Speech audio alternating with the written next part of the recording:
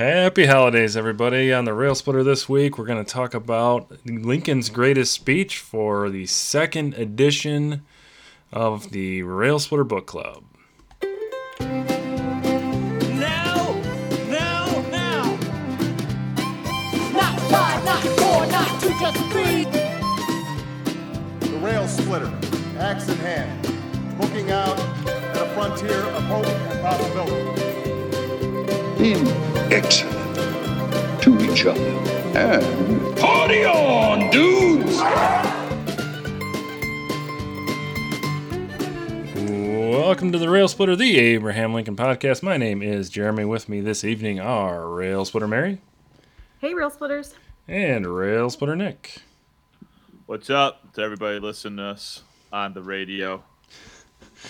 All right. Welcome to Book Club number 2, the first edition thereof on the Railsplitter. Happy holidays, everyone. This is the last show we will post before the Christmas holidays are upon us. So for whatever you're celebrating this year, we hope you're having a nice time with your family. Nick and I work at a public high school, so we're wrapping up our semester. It's been crazy and fun and all that kind of stuff. So it's a very interesting time of year in public schools, as I'm sure many of you can probably relate in whatever profession you all are in. So at any rate, I hope the holiday season finds you well. Usually we start the show with Lincoln-related news. I don't know, Mary or Nick, if anything jumped out at you or if you wanted to say anything to the listeners here on at the beginning of the show. Hi, people. I hope you're all doing well. Happy holidays to all our listeners.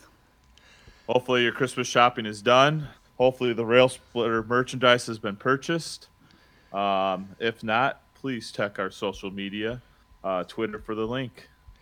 Yes, you could always purchase some Railsplitter merch. It probably won't get here by Christmas, but you could always print off a nice little Railsplitter logo and let them know that it is en route. But yeah, it's, you can go to teespring.com and search for the Railsplitter podcast, and you should be able to find any merchandise from the Railsplitter, and hopefully you'll be opening it from some of your gifts from some of your loved ones this holiday season. News has been kind of quiet on the Abraham Lincoln front for the most part. It has not been quiet on the political front. So sometimes I think Lincoln-related news may not necessarily grab as many headlines when you've got cabinet shakeups and government shutdowns and the holidays and whatever else. So hopefully you were able to stick with Lincoln a little bit, maybe even buy some Lincoln gifts for some different folks. And if you're looking for something Lincoln, we did have a holiday gift ideas episode a couple weeks ago. So if you're listening to this right after we send it out, I still think Amazon Prime shipping will probably still hook you up. So if you're a last-minute shopper, I suppose that would be your only bet. So this week we are doing the first installment of the second edition of the Railsplitter Book Club, in which we talk about Lincoln's Greatest Speech, which is a book by Ronald C. White.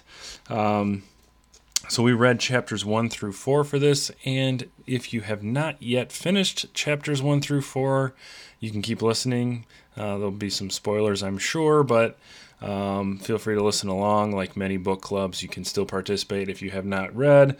You can always listen to this later if you haven't read. That would work just fine as well. But we will talk about those first 4 chapters. We'll do another installment in a few weeks in which we'll talk about the next few chapters, and then, of course, we'll talk about the last chapters and then a summation of the book as a whole in a number of weeks after that. So this is not necessarily meant to be a review of the book, or at least of the first 4 chapters, but of course there'll be some elements of that kind of woven into our interpretation and our reactions of the book. So let's just start. Mary, Nick, what did you think of Lincoln's Greatest Speech, the book, not necessarily the speech, by Ronald C. White? So far, I'm really enjoying it. It's interesting how he's broken it down. Like the chapters are, I think except for the first and the last chapter, like all the chapters in between that their titles are taken right from the paragraphs of the of the second inaugural, and I thought that was really interesting, and I like how he's analyzing the speech. And you also learn a little bit about the history of Abraham Lincoln as you go along. I will say that I think this is a book maybe that you would enjoy more if you've already read a little bit about Abraham Lincoln, although he does, go back and recall some of the history. I think it helps to have a bit of a base knowledge of Lincoln prior to reading this, reading this book. Yep, Yeah, I agree with I that would assessment. agree. I also agree. Yeah, I read my 4 chapters today, so I was well prepared, not because of procrastinating. I just want to get that out of there. Actually, it was probably that. Yeah, I thought it was good. I mean, I did fall asleep, take a little bit of a half-hour nap in between, so I don't know if that's reflection on the book or more of me just being tired. But no, in all seriousness, I am enjoying it too. Definitely break it down. It's a lot of like break it down I don't know, it feels a lot like English class. So if you like English class and breaking stuff down and analyzing the meaning behind words, then this is your thing. If you don't like English class, then you might want to forego this. Yeah, I mean, I'd maybe push back slightly on that. I think when I was kind of walking into this book or first kind of thinking about reading it, I was like, man, is this going to be like a 300-page rhetorical analysis of the speech? And there definitely is there are quite a lot of elements of that rhetorical analysis. To your point, Nick, about it being English class, but I thought in the first 4 chapters he did a really nice job of kind of weaving in history with that rhetorical analysis. So he does talk quite a lot about the language. He talks a lot about the word choice, the different ethos and pathos, and the different types of rhetorical devices that he uses. His strategy with that, compares that really in detail to other speeches that Lincoln has given.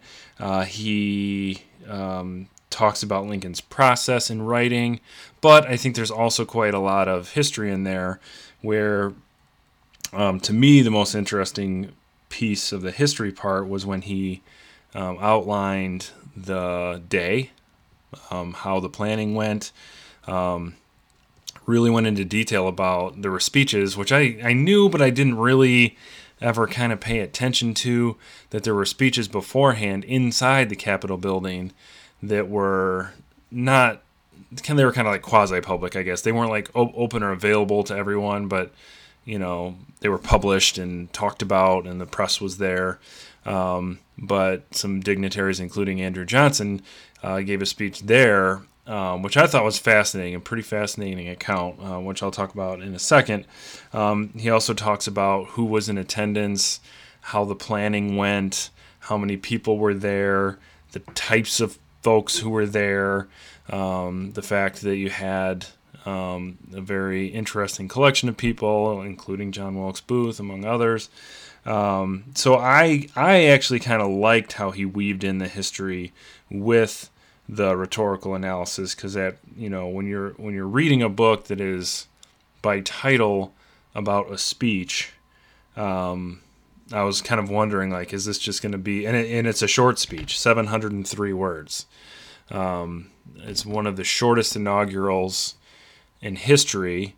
I think, if I remember correctly, it was the shortest other than, I think, like both Washington and Jefferson had given shorter ones, but they were like before inaugural addresses were like a real thing, and like Washington just acknowledged that, almost like, kind of like a quasi thank you to the voters, and just kind of an acknowledgement that yes, indeed, I am, here for a second term, I suppose.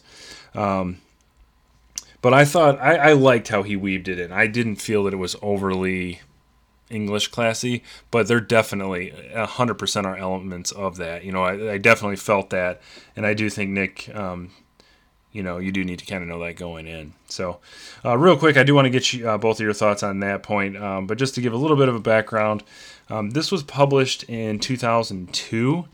So it's not the newest of Ronald White's works, and he's kind of emerged since then, I think, as much more, at least, well-known of a historian and writer.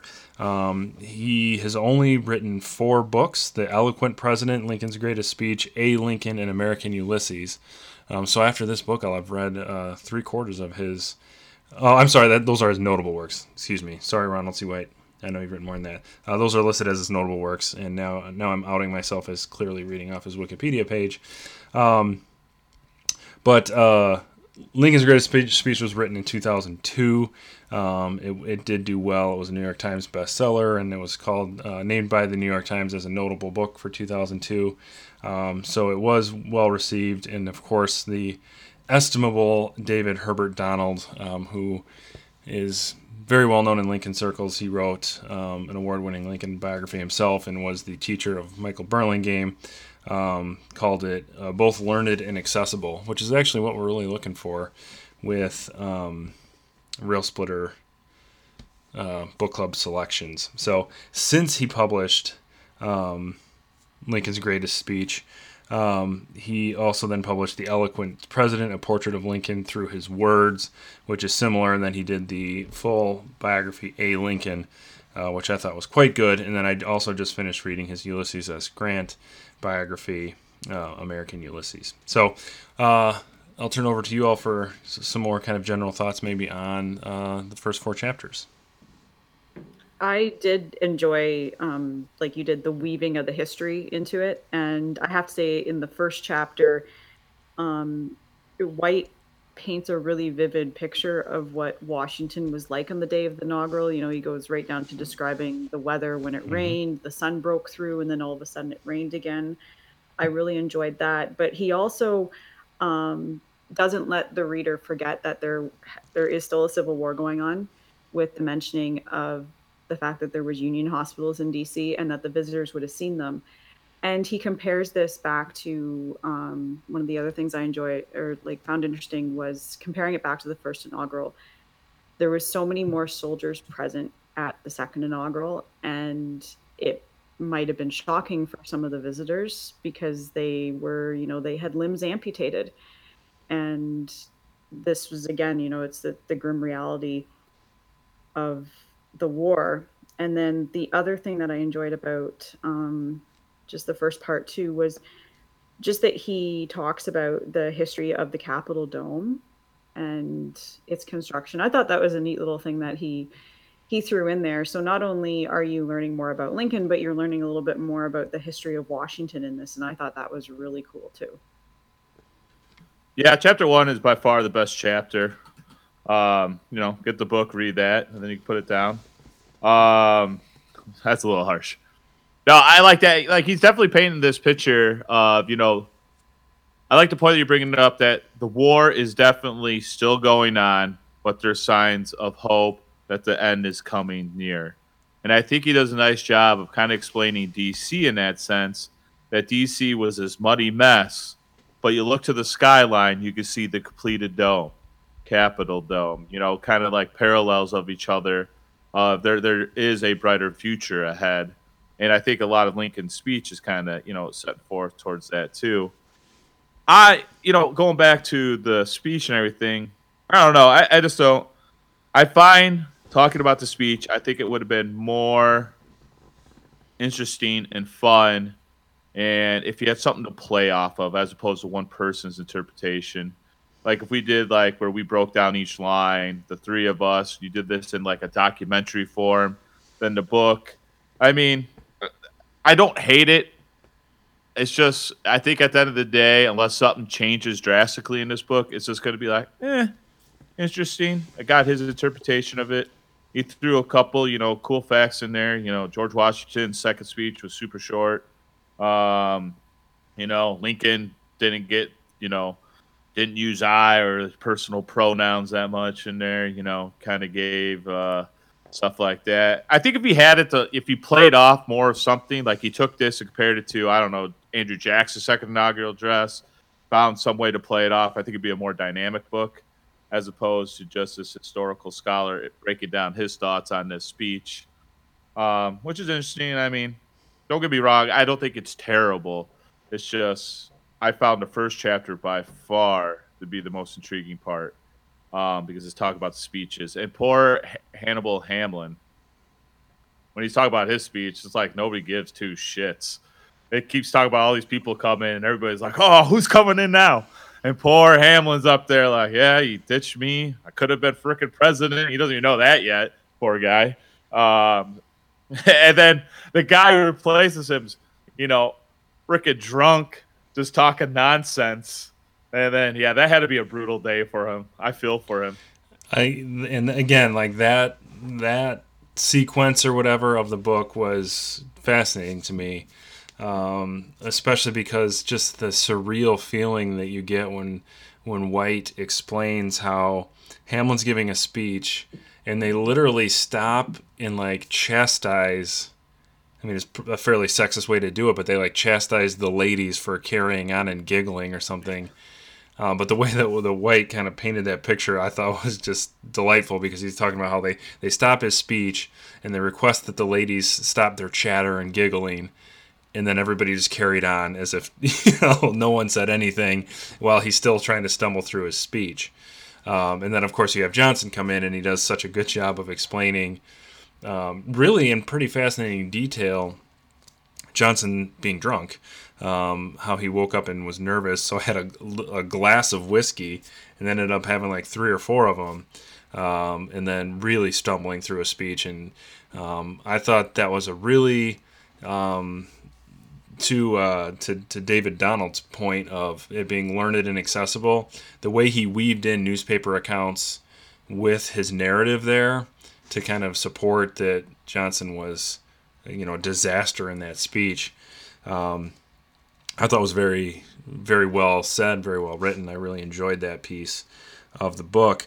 I did find it interesting that he went into such detail about Johnson being drunk just because I just finished American Ulysses, and he very, very noticeably does not address Grant's drinking. Now, for better or for worse, if it's historical record versus conjecture, whatever his reasons are, that book really almost never goes into his drinking or even really addresses his kind of, I don't want to say legacy, but how history has kind of become to know him as possibly an alcoholic. He very much did not address that, and I was actually okay with that.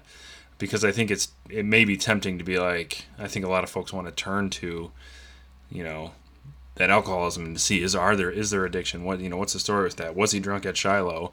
When, at least in White's book, it wasn't about that. So it was interesting to me to compare those two works by White.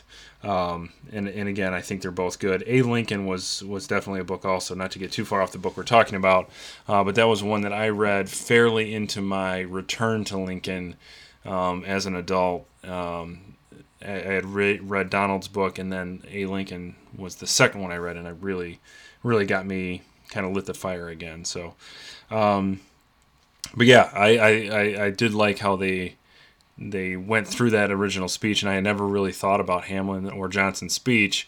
Again, I had heard, of course, and read about the fact that he was drunk that day, but never really knew much about it. But I also really enjoyed the contemporary accounts of him being drunk and being embarrassing, and I think it does a really good job of painting a picture of what was going to happen with him as president and how those relationships were going to be strained.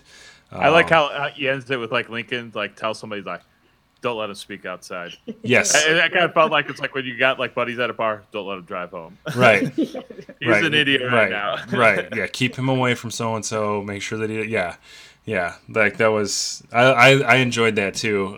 Especially with, Lincoln being fairly passive about, he left the choice up to the convention, didn't really put his 2 cents in at all, and didn't know Johnson that well, when he gives his first speech, Lincoln immediately is like, nope, this not happening. And of course, that might have been just because he was inebriated. I don't know, but yeah, again, I think that was just,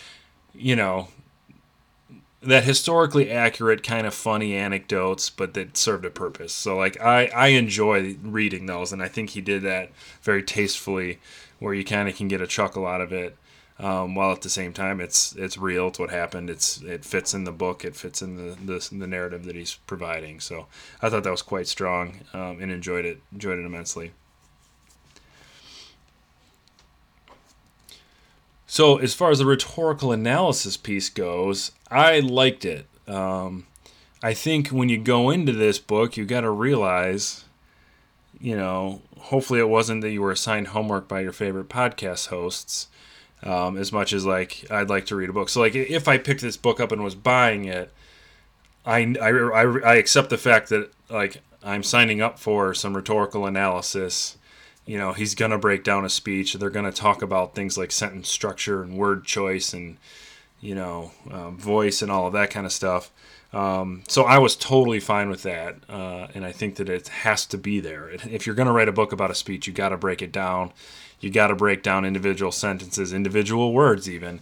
And that was probably a challenge for him as a writer. How do I write this and make it interesting when essentially it's a very, very deep and involved assessment or grading of speech. And I thought the one thing that made it really come alive for me was when he talked about the process. Specifically when he talked about the process for the first inaugural and how he had enlisted Seward's help. And when he compared side by side what Seward had suggested and what Lincoln had wrote and then said, I had seen that before and I had read about it before, but in the context of this book talking about Lincoln's speech specifically, I found that to be fascinating. I did too. I love that part. And I love that story of, how Seward helps him out with the first inaugural and just like the changes that he made. But then the second inaugural, it's completely different. And I think what White might be getting across with that is just how much Lincoln had even grown and the confidence he had in himself after, from his first inaugural to his second inaugural. Yeah, and I think he just knew what to say at that time. Sometimes you just know what to say when you giving a speech, and I think that's kind of what that shows too. Yeah, going back and forth. I think maybe I'm just salty that I lost this competition, and then I am viewing it as homework. I was going to say, are you kind of throwing shade my way there, Nick? No. Actually, I love it. I'm just doing this all to throw shade at Mary. So that way... No, not at all. I know. No, but back to that. I did enjoy... I do like how he kind of goes about into the process of how the two speeches were written. So he's playing some stuff off more there. So I enjoyed that. I like that he gets across the point that, Lincoln's using not these huge complex words. He's using pretty basic language, but it's really how he structures that language that makes it so beautiful. And that's something I know we've talked about on the podcast a lot, and how he was able to appeal to so many people was his use of basic language. I think a lot of times it says a lot about a speaker or a writer when they're able to condense stuff down to a shorter form as opposed to the longer form. So I appreciated that part, and I did enjoy that part. So, yeah, I mean, there were definitely some good elements. But yeah, no, I agree with the other stuff you guys said on it as well. The other part that I like that he raised it was actually in the second chapter, is he discusses the problem of analysis of Lincoln's speeches. Like sometimes you just focus in on one paragraph or sentence and you forget about the rest of the speech. And he references, so many people know the with malice toward none, and, then the rest of the speech isn't there. And he said that the problem with analysis that focuses on one or two passages in the speech is that the framework of the whole is ignored. And I thought this was a really great point he raised. And throughout the book, he's, calling back to Lincoln's other speeches, I think also, just to show like we can't just look at one part of this speech or even this speech as a whole on its own, but we've got to look back, to what he has said. And I think that's also one of the other points he's trying to get across in this book is how much Lincoln had grown as a speaker. I like the point that you're bringing up of looking at the whole speech. I know we've mentioned that on the show too, that there's been a lot of cherry picking, especially recently here in the last few years, of historical events, kind of like where he's getting that speech, just taking one quote out of it doesn't necessarily give you the whole meaning of it. Taken out of context a lot of times, especially with our social media platforms where it's all about the shorter version. I think that happens a ton. I mean, we could do a whole episode on like misquotes of Lincoln. I think that's a great episode idea. You should write that down. Yeah, I agree. Yeah, and I think that's this speech in particular. I mean, we end every show with one little phrase, or two little phrases taken out of this speech. I don't think they're necessarily misplaced, but I do really like that point of taking the speech as a whole and looking at it from start to finish, especially because it's so short. And that was another thing that White did in these first 4 chapters is talk about the difference between his, the speech that kind of put him on the map locally at the Young Men's Lyceum, or I think that's what it's called in Springfield, and then of course the Cooper Union speech, as being like these really long form kind of events, right?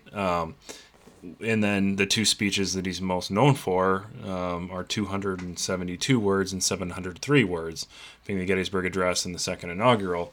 And I think that, at the time he was probably criticized for those speeches being so short and, because this was like a fairly significant medium of the day. It's not like they can just tune in for the radio coverage or TV coverage and then move on to something else. So,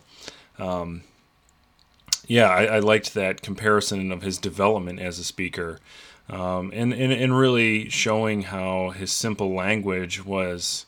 It was that, but it was deliberately that. I think White does a really good job of really painting a picture of how efficient he was as a communicator, and how that doesn't mean anything negative. It doesn't mean that he had a limited vocabulary or that he didn't have a great capacity for speech or a command of the language. I think it's the opposite. He had a significant command of language and was a very dynamic speaker, especially the part where White really points out the number of one-syllable words that Lincoln uses in a short space, being like that's almost difficult to do. Like you had to consciously determine that the pacing of this part of the speech was going to be quick and kind of that, kind of staccato type speaking. And I really enjoyed how he broke that down and really showed that, he had purpose with that. And I think, as people who, I don't do it as much anymore, but working with students in their writing, to get to a point where that, it's not just about conveying ideas, it's how you do it and, in what ways. So I think that White does a nice job of stressing that point. He mentions that it's 25 sentences in 4 paragraphs. And then he quickly points out that of the 703 words, 505 are one syllable. So basically 5 out of every 7 words is one syllable. Does not mean anything about him being simple, or it's not like he's saying like "me save Union," and Union's 2 syllables. So so I couldn't even do it. I couldn't even do it in caveman speak. But I think what he's saying is that it was emphatic and strong. So and I personally liked that level of analysis.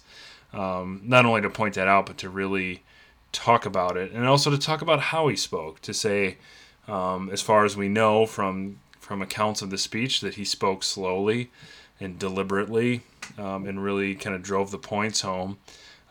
So with those short words delivered slowly, I think that's a very unique speech style that would have been fascinating to hear. Well, and then speaking of the way that he like would have spoken the address. One part that really stood out in my mind was at the end of chapter 3 when he discusses how did Lincoln say that the end of that last or the paragraph that chapter 3 discusses, and the last words are "and the war came," and he says that he would have spoken it almost mournfully, and instantly I had like Daniel Day-Lewis's voice in my head. Okay, let's just admit everybody's just hearing this in Daniel Day-Lewis's voice. Yeah. And I thought like that part really, it has stuck with me because I thought like, yeah, that's probably how he said it. Was very, it wouldn't have been like forcefully. It would have just been kind of the soft, and the war came mournfully, in a very mournful voice. Yeah, I specifically liked how he broke down that whole sequence about, and I don't have it in front of me, but how, one side wanted war, one side accepted war for the sake of saving the Union, and war came.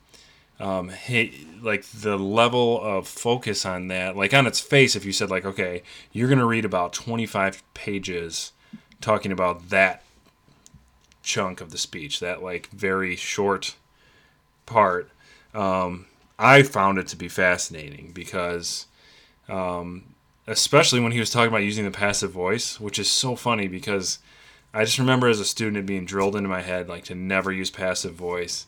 It means you don't, it shows that you don't really have a grasp on what you're talking about. I drilled it into students for years too. And then to recognize that much of the speech was written in a passive voice and why he did it, especially "and the war came," I thought that was really good analysis. Him talking about how the subject of that sentence was war and not rebels or, however they wanted to word it, insurgents, whatever term you wanted to use. He made the subject war, almost as if it were inevitable. So I think he kind of put a little bit of a cause there, a little bit of a purpose of the war, took a little bit of a blame away, which is, why he probably used passive voice. But I liked reading White's analysis and thoughts of it. And I did like how he didn't make any secret or, didn't disguise it all when he was saying, like, this is what I think. So, like, when he kind of ventured a little bit away from history and a little bit more into, like, the analysis that wasn't quite historic analysis, it wasn't like using contemporary sources, it was more him looking at the language and making inferences about it. He was very clear about that in his writing, saying like, this is what I think. No one knows what he actually said. Here's how I think he said it. Because White's established himself. He knows what he's talking about. He knows the subject very well. But I did appreciate how he did venture off a little bit. And that's why I like books like this that are kind of in the middle of the road as far as like the highbrow history and then like the accessible history, right? So like if it was purely like a dissertation type book or something he was going to submit to a journal, he probably wouldn't be able to get away with that because everything's got to be found in the primary sources and it's got, we have no way to know how he said it, so you can't. I like it when they do that well, and he did it well. Sometimes they do it and it's like, well, you may be straying a little bit far, or I don't know if that is really based in anything, and I felt his was, and I really liked it. And I think Lincoln said, and then the war came. I feel like that's Good how God, y'all.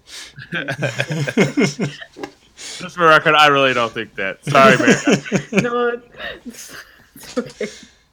I was just going to add to that, like, just the White mentions the inclusive language that Lincoln uses. Like, he says all or both for North or South. Like, he doesn't distinguish between the two. And another part of chapter 3 that stuck out to me was that White says he is at his most partisan in this early moment of the speech, which I think was probably deliberate, and just to get his audience that early to know that this is partisan, that we're not going to lay blame. I'm not going to say, the rebels or the Confederate States of America. And he says that the strongest words that he used were insurgent agents. And I think that ties in nicely to chapter 4, where he was talking about, I think it was chapter 4, but talk about like how a speaker needs to know their audience. Mm-hmm. And then Lincoln definitely knew who he was speaking to, that it just wasn't, people who backed the war 100%. He lays out that there was a lot of ex-Confederates in D.C. by this point. So definitely Lincoln knew he was speaking to both the North and the South. And we've talked about the master politician that he is, and he's always weighing that, and he's always taking that in consideration, his audience, when he's doing stuff like this. So I think that fed nicely into his chapter 4 analysis. Am I correct on that? That all happened in chapter 4 then? Mm-hmm. Yeah. Thereabouts. Chapter 4 wasn't that one largely about slavery as well? Yes, yeah, and it was the one where he makes mention that the third paragraph of the second inaugural has 394 of the 703 words. Mm-hmm. Yeah, and I think it's important to point out that he was most partisan at the beginning, because when you're going to end a speech with malice toward none, you should probably put that as far away in the speech as you can from the partisanship. And of course, it was an inauguration after which he had just won an election. There has to be some partisan feel to it. But yeah, I think that this level of analysis really helps, especially when inaugurations. You get your ask not what your country can do for you, and the only thing we have to fear, and there's the one-liners that get pulled out of inaugurals, but they're whole speeches, and I think it's important to look at them as a whole. Not to say that those comments, those quotes, aren't meaningful. They certainly are. But to the amount of content that he puts in about slavery. I really liked White's analysis of that, and I think it's important to note. And it, I think, helps to inform the malice toward none line. Because if you look at the malice toward none with Charity for All, he is specifically talking, I believe, about, and we'll get to this in later editions of this book club because we haven't gotten to that part of the speech yet in White's book. But he, I think that generally is accepted that what he's talking about is, we're not going to punish the South any more than we need to. We're no longer enemies. We're going to be brothers. All those kinds of things. So the fact that he very emphatically addresses slavery as evil, as the cause of the war, as the purpose of the war, is important to note, because he's not saying, let's welcome them back, we're not going to have any malice toward you. Like, he's already called them out for enslavement. And then he kind of brings it back.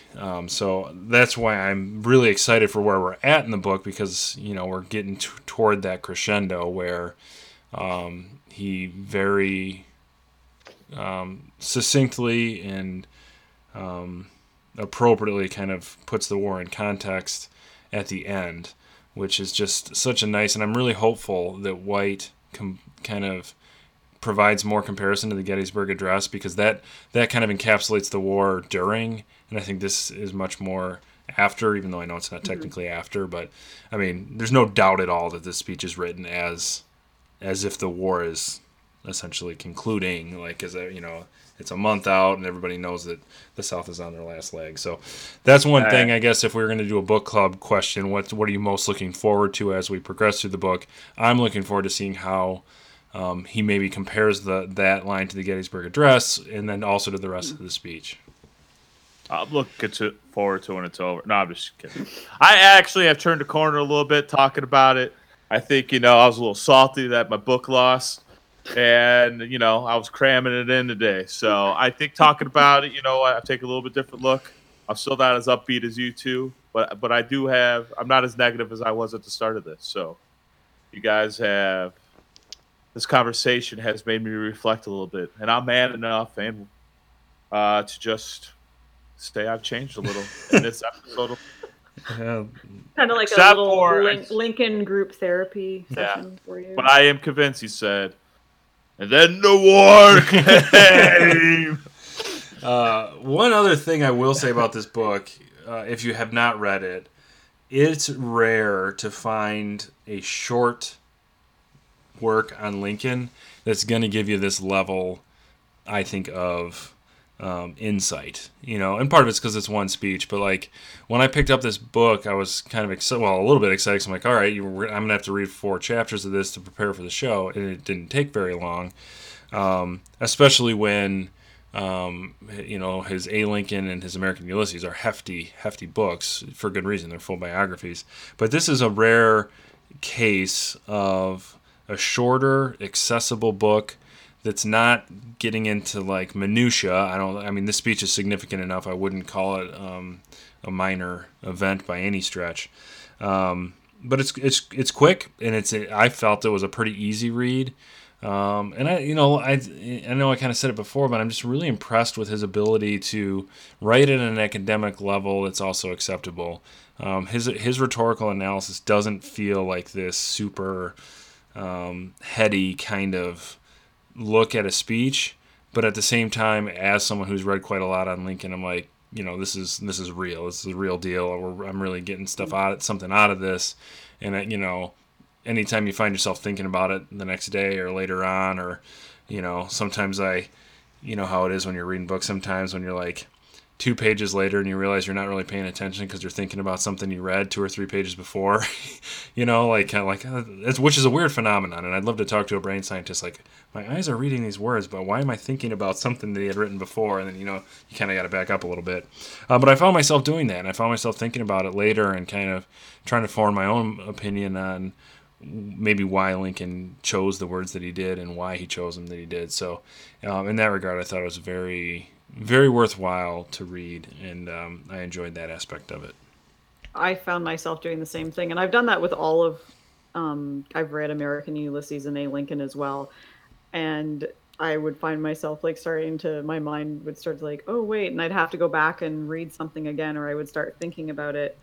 And I have to say, the one thing that White does really well is he does analyze speeches of Lincoln's very well, and then just in his A. Lincoln too, like his analysis of the Lincoln-Douglas debates are very well done. So the bar was kind of set for me going into this book, and I was thinking like, okay, is this going to be as good as what I read in A. Lincoln? And to me, the analysis it's great, and as you said, Jeremy, it's accessible.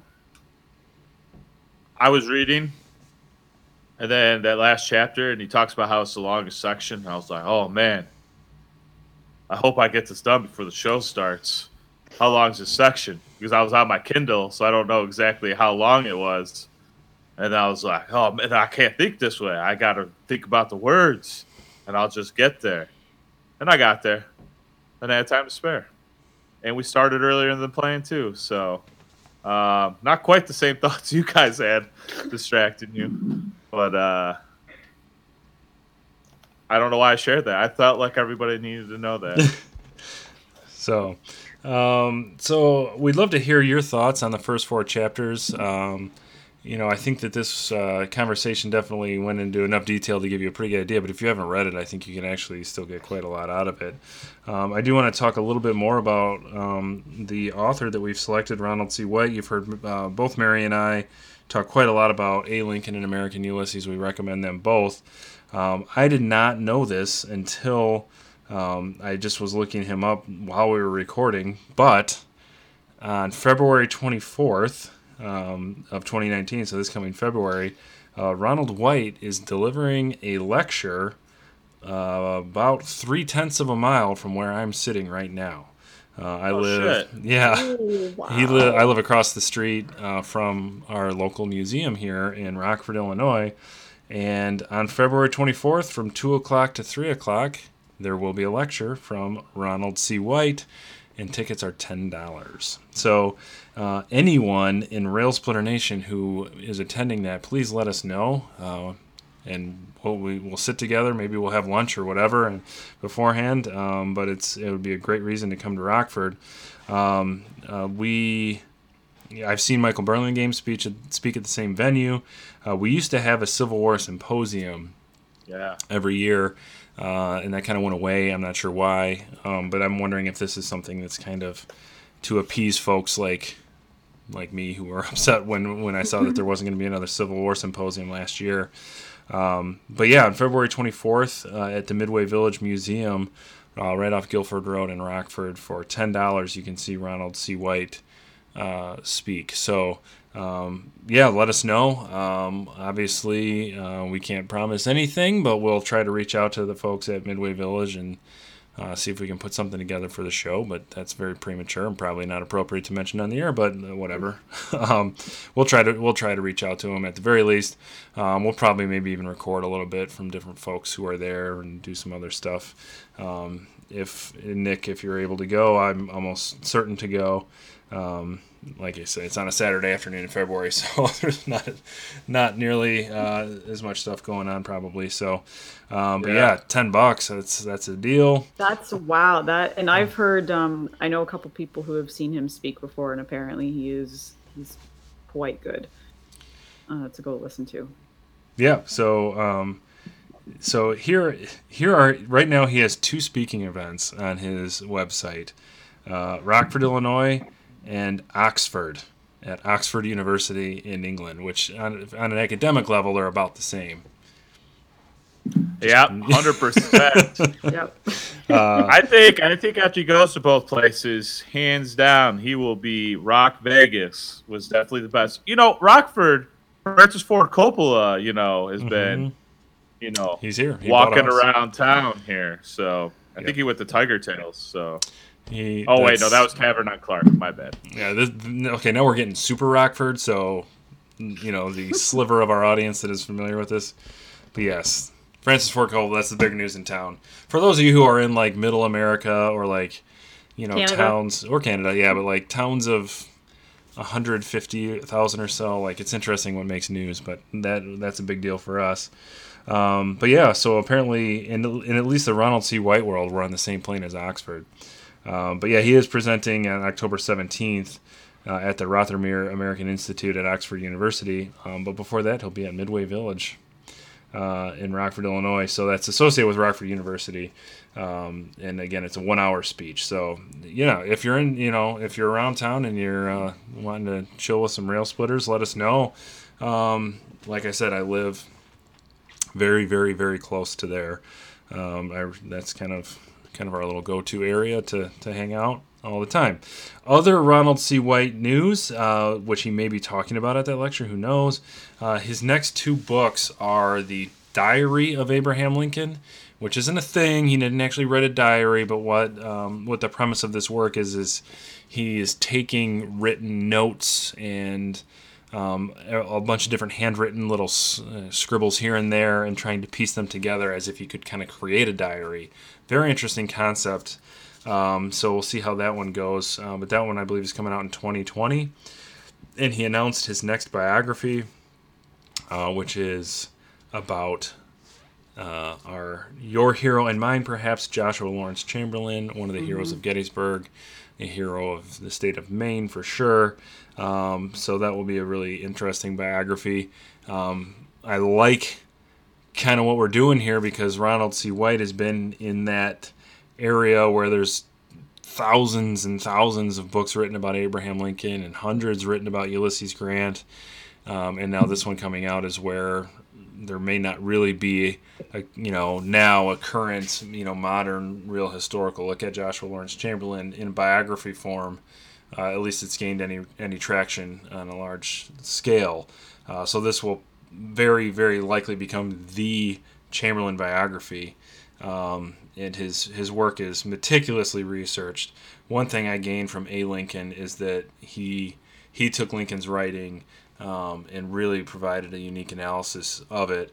And it is a unique biography in that regard. So definitely somebody who I think is very important in the Lincoln community as a biographer, and now in the Civil War community as well, with A. Lincoln, American Ulysses, and the Chamberlain book. That's going to be a really good triumvirate of biographies for him to hold up.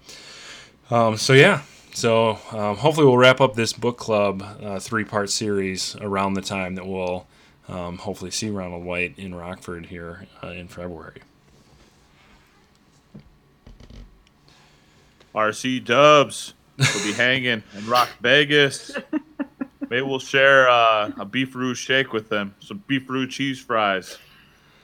This is a very Rockford thing again. So, Beefaroo, local food chain. What else we got? Cheap Trick. Well, possibly a soon-to-be Oscar-winning director in Bing Liu.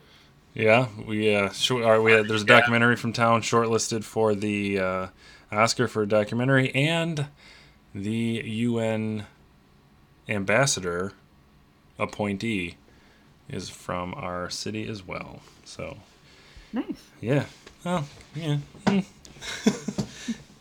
I guess no. She was a reporter on Fox News for a long time, and then she's tabbed to be Nikki Haley's replacement. So a lot of civic pride going on around here. And if you come, you should come soon because they're going to tear down like the most beautiful building, historically gorgeous building downtown Rockford. So enough about our local history, but fight to save buildings where you all live. The church? Are you talking about that church? It's not a church, but yeah, it's like it's chanceries. Oh. Yeah. Didn't they just? I thought I saw something today. Yeah, they put a stop order on it, but okay. That's all. Yeah. All right. So, All right. Enough local news. How's the great city of Godfrey? Godrich. Godrich. Dang it. Seward, whatever. Yeah, we have no snow here, which I'm perfectly fine What? with. It's a green Christmas. Defying stereotypes for the whole country of Canada. I don't meet any of them. and now Okay, neither does your weather. I have to admit, I did go to Tim Hortons the other day to get a coffee, but when you work in a small town where there's nothing but Tim Hortons, that's what you have to do. Mm-hmm. Yeah, my town's connection to the Civil War would be that there was a few men from, well, not just the town, but the county that fought in it. But I've mentioned this a couple times on the show. Sherman visited my town. And it was, he was not marching to any C's or anything. It was like a real visit. So yeah, gave a speech, drove around the town square. I actually posted a photo on Instagram when it was a beautiful day on Sunday and went out for a walk. And the downtown of Goderich is laid out like an octagon. And it would have been obviously that way when Sherman was here. But a lot of the buildings would have been here when he was. So I thought, oh, well, I'll take a photo. And I posted on Instagram and said a lot of these buildings are original and would have been here in 1866 when Sherman visited. Because the town hasn't, the facades on the buildings haven't changed that much. Cool. So, celebrate local history wherever you're from, and we see that from time to time on the social media platforms that we have. I really like that when people say like, "Oh, I love where I'm from," and I think we had a couple posts like that just this week, especially when it connects to Lincoln. I think that I kind of like how every town has a Lincoln stayed here story, whether it's apocryphal or not. I just think that's kind of cool. So, I'm definitely all about local history, and definitely. I'm getting more and more involved at researching local history, and I think it's been great and pretty fascinating work. Local history is cool, unless you're from Buffalo, because then you got to look back at that jackass Fillmore. There it is, Millard Fillmore reference. Everybody keeping score at home. Yep. Yeah. I wonder if do the Buffalo Bills? They should call it the Fillmore curse. They lost those 4 Super Bowls in a row. Yeah. It's because he didn't properly mourn Lincoln, so the Buffalo Bills will never win a Super Bowl. So they're cursed now. You heard it here first. Like We're calling it the Fillmore curse. It's the Fillmore curse. Yep, and Buffalo Bills. and we're not hating on Bills fans. Nick and I are Cub fans. Curses are made to be broken. We had a curse for a long, long time, and as it looks, we'll probably be cursed again here as the rest of the baseball gets better, and we seem to be staying the same. Well, I pick cursed teams like the Indians are shaping up to not be the same team they were last year. Yeah, but their division is so terrible that they'll just walk through it. But I know. Your Packers suck. Just wanted to mention that. Yeah, but I have the Cleveland Browns. That's my other team. When you are actually saying that your other team, and that's actually Cleveland Browns. Yeah. You're like, I'm bailing on, I'm a fair weather fan. I'm bailing on the Packers. I'm going to the Browns. Man, that's how bad the Packers are that bad, huh? But I will say this. I do like, Philbin's a nice guy. I like that guy. But anyway. So, Sorry for the. Usually we do like the banter before the episode, and today we're doing it afterwards. So thanks for bearing with us.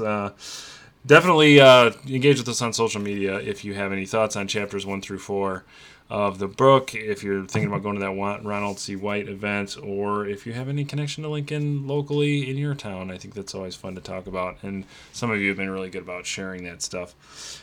So we do a weekly feature on the show called Of the People by the People, where we talk about a social media post that we really liked from the week. So Mary or Nick, would either of you like to go first with your social media post of the people by the people? Sure. I've got one. All right. You Who's go, going Mary. first? Okay. Mine comes from. We might have picked the same one. Ben Holmes. Gosh darn it! I knew I should have went first. The Railsplitter mug, and he said, "A cup of tea in my new favorite mug." So thank you, Ben, for your support. Yeah, that's 3 for 3. That was mine too. So. And the second he's got a pile of 4 books. The second one is Lincoln's greatest speech. See, there you go. So he's I in the say book club. I say we just make it Ben Holmes. All 3 of us. Yeah, this was the first sweep. I should have probably. This is why we should probably talk about these things beforehand. But that was mine too. So cup of tea, my new favorite mug, and he's got three books there. That was pretty cool. So yeah, thanks for purchasing the mug. I have it. Hope you enjoyed your tea. Keep posting stuff on the Facebook group, and we'll try to diversify our choices next week. We also have a weekly feature called This Week in Lincoln. Mary or Nick, do you have a submission for This Week in Lincoln this week? Okay, I will take care of it. A colleague of mine sent a tweet my way that says, "You've heard of Elf on a Shelf, but have you heard of Lincoln on a Ledge?" There's a person who is doing this with their kids, apparently. I'm not sure.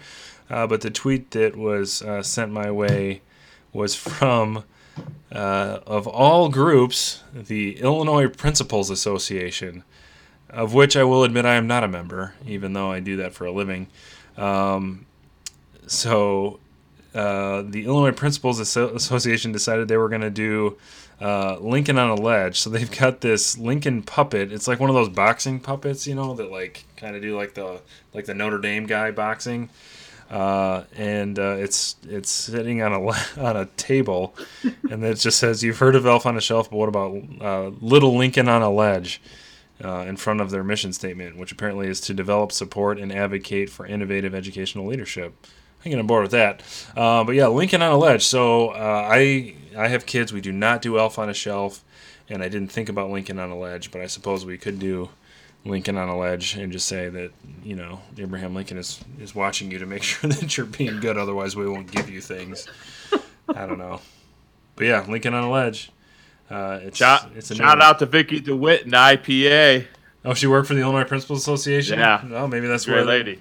maybe that's I've been where it down came there from. at their headquarters. They're nice people. So, Ladies they're and in gentlemen, I think we just talk about we need to write things down. Nick just said that the Illinois Principals are nice people. I like it.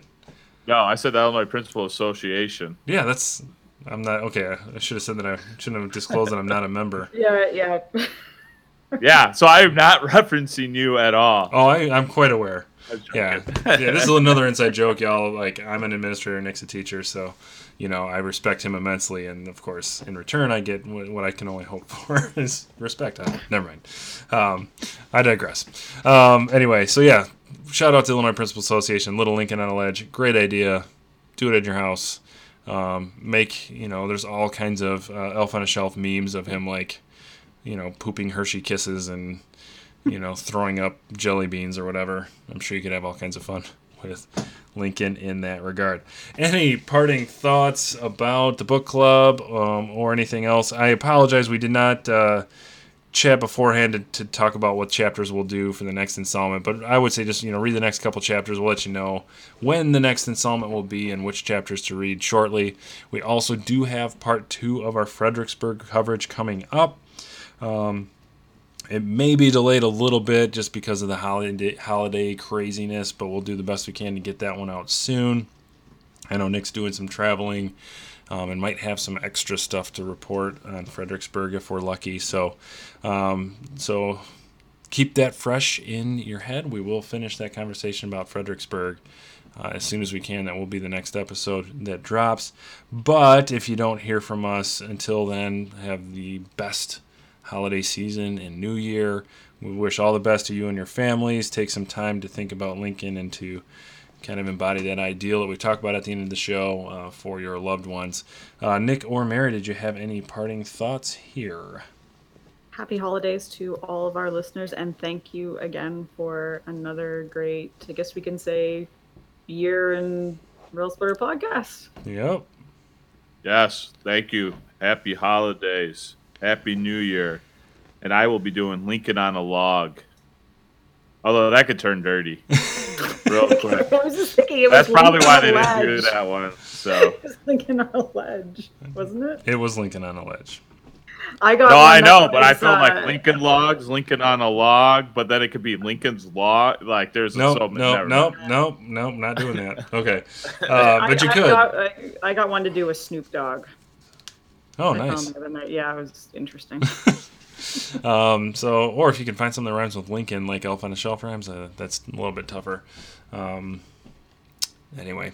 Of course, Barry does some with Snoop Dogg now that it's legalized up there. Yeah, it was like Snoop on a stoop or something. Oh, Snoop on a Stoop. I like that. All right. I have Lincoln on a shelf, like, at least once. But anyway. Once again, thank you everyone for listening and participating in the first installment of the second edition of our book club. We will have the second installment probably in about 3 or 4 weeks. So until next time, thank you for listening. Thank you for making 2018 a great year for the Railsplitter podcast. We hope to have one more episode before 2019, but in case we don't, we definitely want to wish you and yours the best as you transition from 18 to 19. And best of luck with the new year, and thank you once again for listening, and once again a reminder to continue to walk the world with malice toward none and charity for all, and we will see you very soon.